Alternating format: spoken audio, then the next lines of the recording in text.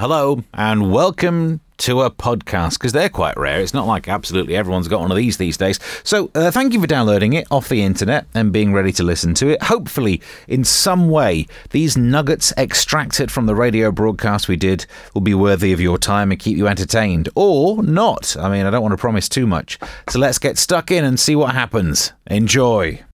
We start off with a text that has arrived from Spencer in Rayleigh. He says, "Hi Steve, hope you're well." I'm doing all right. Most of the glue's come off my hand. If you've got no idea what that's about, get some podcasts of previous episodes. Had a run-in with some glue. But Spencer says, "I need to ask you something. I was driving home from work, coming off the A127 at Rayleigh." Oh, well, you are Spencer in Rayleigh. So. And he says, "I saw a BMW with a number plate, something GOB, with Steve Allen written underneath. Was that your lady driving?" says Spencer. Well, firstly, no. I would not end up with a BMW driver. Come on. How would you even go about trying to date a BMW driver? You have a couple of dates, you think, does she like me? I don't know, because she literally does not give any indication. But no, I don't think it was my missus. Here's the problem, though. I do tend to get mixed up for other Steve Allens, which is absolutely fine. I don't mind it if people confuse me with the American comedian who died in 1998, I think it was. We've all had rough gigs. But even worse is there is the LBC presenter of the name Steve Allen. Not his real name, but that's his stage name. Right? And in general, it just means every so often I'll get a tweet telling me that I am rude. Which is fine. Sometimes what happens is I get a tweet that says, "Your opinions are disgraceful. How dare you say that?" And I think, oh, which gig did they turn up to? And then they'll say, "What I heard you say on radio this morning." Well, it's the other dude. Well, he's upset Gordon Ramsay's daughter. And I've had a fun time on Twitter. Put it that way. People just search for the name Steve Allen on Twitter, find me, and then tell me, how dare I pass those comments on Gordon Ramsay's daughter? I don't think I did I? What? I didn't even know he's got that many daughters. I suppose it's understandable that he would have a large family, because everyone likes dirty talk and the way he swears. But so yeah, apparently the other Steve Allen passed some comment about the body mass index of Gordon Ramsay's daughter. What a ridiculous thing to do. Because look, again, not to just doing more body shaming, but he's no oil painting himself, but at least she's not crayon, you know what I mean? I've never met a Steve Allen who doesn't have some tubbiness, me included. And how about we just don't pass comments on the way that other people look? Ever. That'll be alright, wouldn't it? We just crack on, especially if you're in the medium of radio. Hello, Steve, how are you? I'm doing alright, how are you? Oh, fine, how's your hangover? My hangover, actually, I didn't drink any alcohol at the rap party last night. Oh, right. You know that other Steve Allen? Yes? He slags everybody off. I mean, he says mean things about people, and I just think I wouldn't, because as we learned on the show just last week, I bent my bike frame because I weigh that much. So really, those of us in weighty houses shouldn't throw 15.5 stone. Yeah, I don't be funny. They should play a record for him. The Bitch Is Back by Elton John. Also, you remember Dave Allen? I do, yeah. His name. You remember the one with the finger? He's a great comedian, wasn't he? Yes, no one ever confuses me with a great comedian, so I don't need to worry about that. Oh dear, don't put yourself down. There'd be people online doing it for me recently. Richard gets in touch and says, "Afternoon. On the premise that you are the only Alan on the planet, I would just like to say you was good in that Toy Story film." No, you think of Tim. He says, "I like your song Smile." No, you confuse me with Lily. He said, "You were good at Tottenham FC." It's a good job you included the name of that one in the email, Richard. I don't have a clue. Apparently, Clive. He says, "You were very good with Flanagan." Thank you. We work well together. And he says, "I like your timber," and then puts Woody Allen. I don't think that's what Woody Allen was famous for. Or he kind of was, but in it. And he says, "I also put you in my tea." Alan Sugar. Oh, I'd see how it is confusing. I do apologise for making things all very tricky. I think my attitude towards buying cheap stuff is exactly right. Because, I love anything that's cheap. This is why I get upset whenever you walk around and a pound shop's closed down. Because I like the feeling of being able to walk into a shop and think, I could afford anything in this place. And it's not often that happens to me. And that's why I'm happy about this story in the news today about... I think it just means the information is you should sometimes buy the cheap thing rather than the expensive thing. Posh chocolates in a pricey advent calendar from the Queen's favourite grocers Fortnum & Mason were found to be inedible, according to a consumer taste test. Oof, bad news. All 5 judges from Watchdog Witch spat out the treats from the upmarket store's £22 Piccadilly calendar. 22 quid? Struth. Designed to look like a Christmas version of the shop, despite being described on the website as a daily decadence for the most discerning of chocolate lovers, which said it was the worst calendar that they tested. I'm all for buying the cheap stuff. For example, my other half, I got her a Fitbit thing for her birthday, like a fancy pants one. And then I liked it so much that I wanted one, but I can't be dropping that kind of money on stuff that I'd wear, because I'd never wear it out the house. I don't like the idea of my watch being worth 5 times my entire outfit. So I went down, maybe it's a B&M Bargains, and bought something that I've titled it something that rhymes with Fitbit. I can't say it on radio, but it's the cheapest thing in the world, but it absolutely does it. I think cheap chocolate's better than fancy chocolate as well. And in terms of advent calendars, you gotta go cheap. We were sat filming yesterday in L Street doing Late Night Mash, and Ellie Taylor leant over, because we've got a lot of sitting around doing nothing on the news desk, and she said, I've just seen the worst advent calendar. So I leant over and had a look, and she'd found an advert for an advent calendar where every one of the 24 days behind the door was an exercise that you could do to keep fit. If you buy me that, I can't tell you on radio where I'd shove it, but I can tell you how far, and I can tell you if you could reach it again, you wouldn't need to do any of the yoga exercises. You'd be that flexible. Yeah, I've got a story for you, Steve. Have you got a YouTube in your machine now? Yeah. Yeah, if you look on YouTube, there's loads of naked, well, not 2/3 naked ladies advertising their services. And the sexy, I don't know what's going on. It's got older women 50 plus, so they've got any clothes on.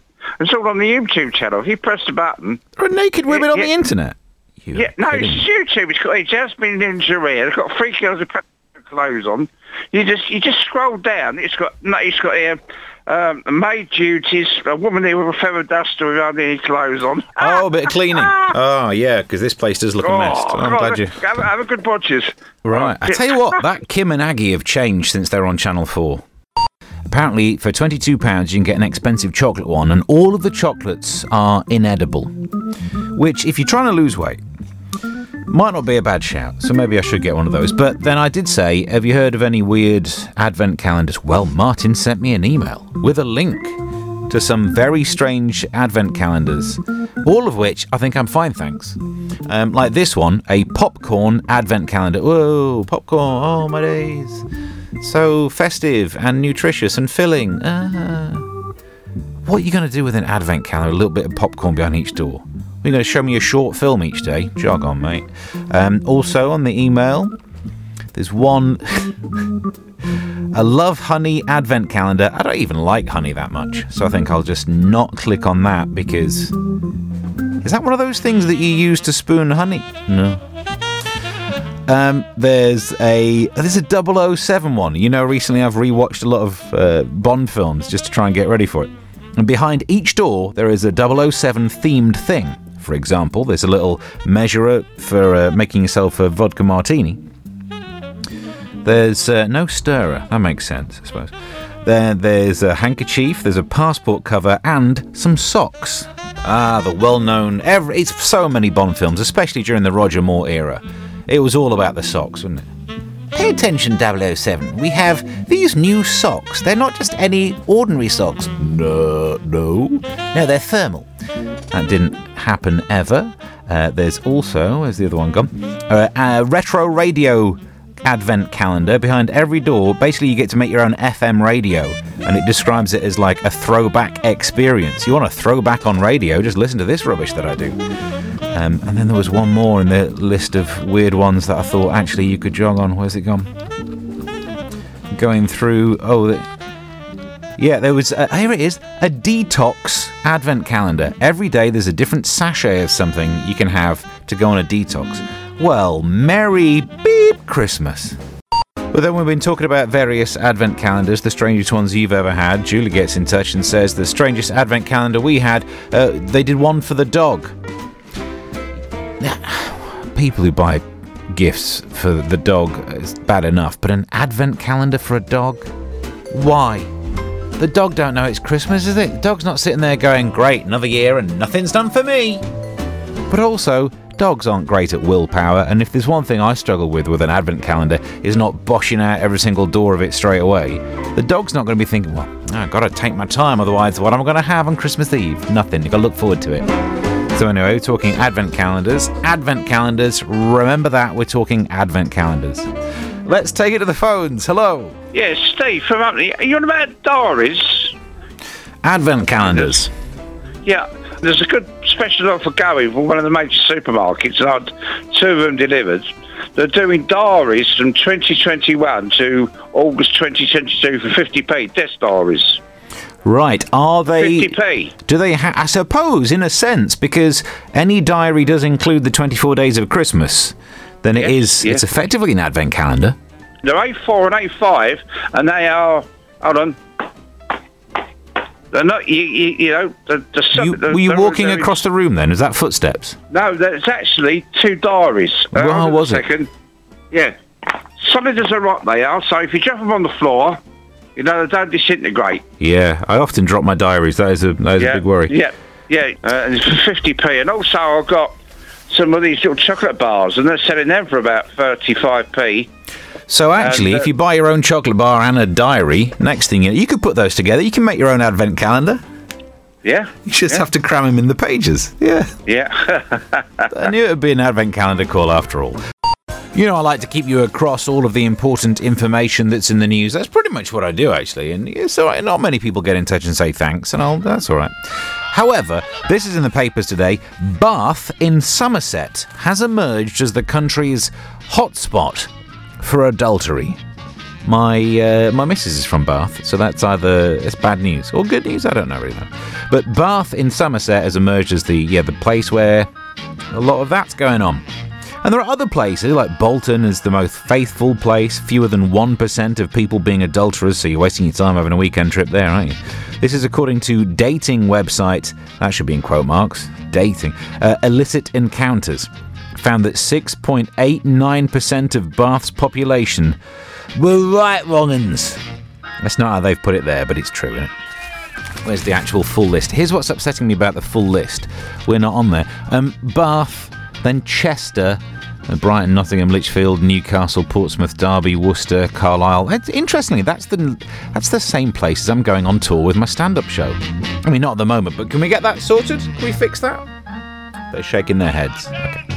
And my theory is, if you look at the top 2, Bath and Chester, I think I know why people are right wrong-uns there. Bath makes you think of taking a bath. Or the nudity, next thing you know, you're in the mood for being a right wrong. Chester, first part, that reminds you of chests. So I think it's all to do with a place name. If it's a little bit suggestive, then I reckon the people living in that suggestive place name area will be right wrong-uns. So around here, you gotta watch out. I mean, let's have a look. Where could you go? To be fair, North Stifford, I'd put good money on that. Hornchurch, well, I suppose half of that ruins the other half, doesn't it?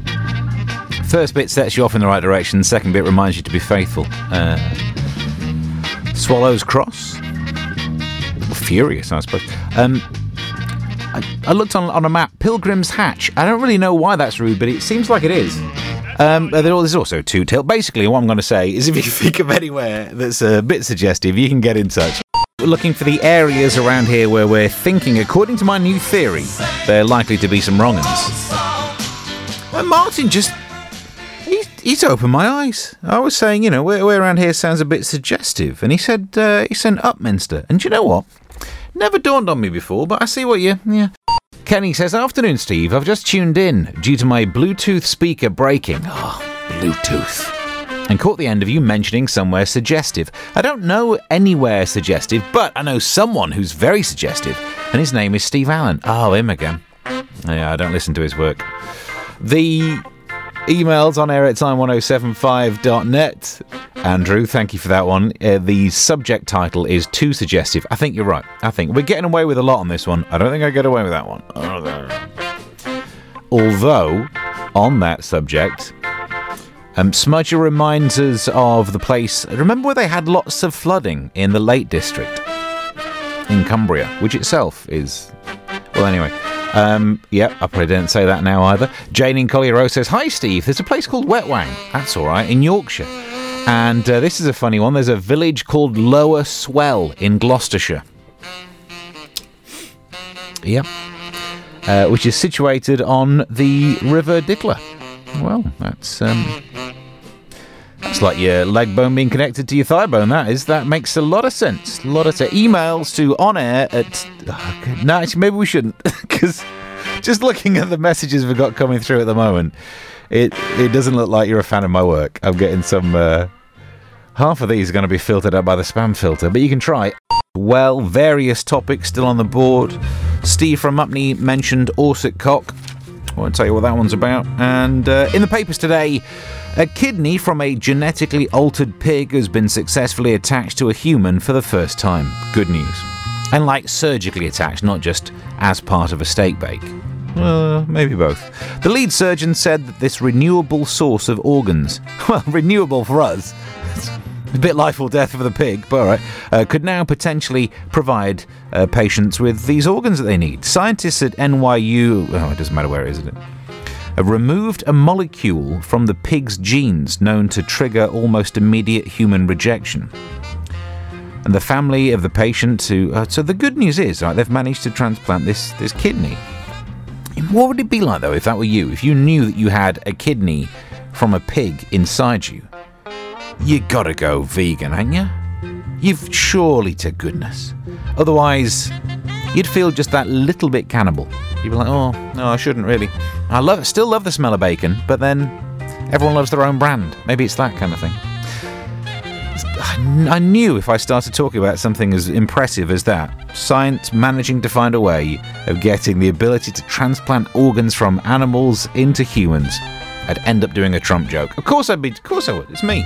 That's the podcast finished. Congratulations, you've done another one. Find me on social media at Mr. Stephen Allen. And I don't know what the other Stephen Allen's or the other Steve Allen's tweet thing is, but make sure you know the difference between the two of us. Hopefully. I do get really upset when people think we're the same, because I'm not 67 or whatever he is.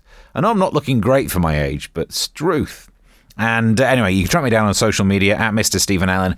Get yourself subscribed for more of these podcasts. Wherever you found this one, you can subscribe and get more. And until next time, bye.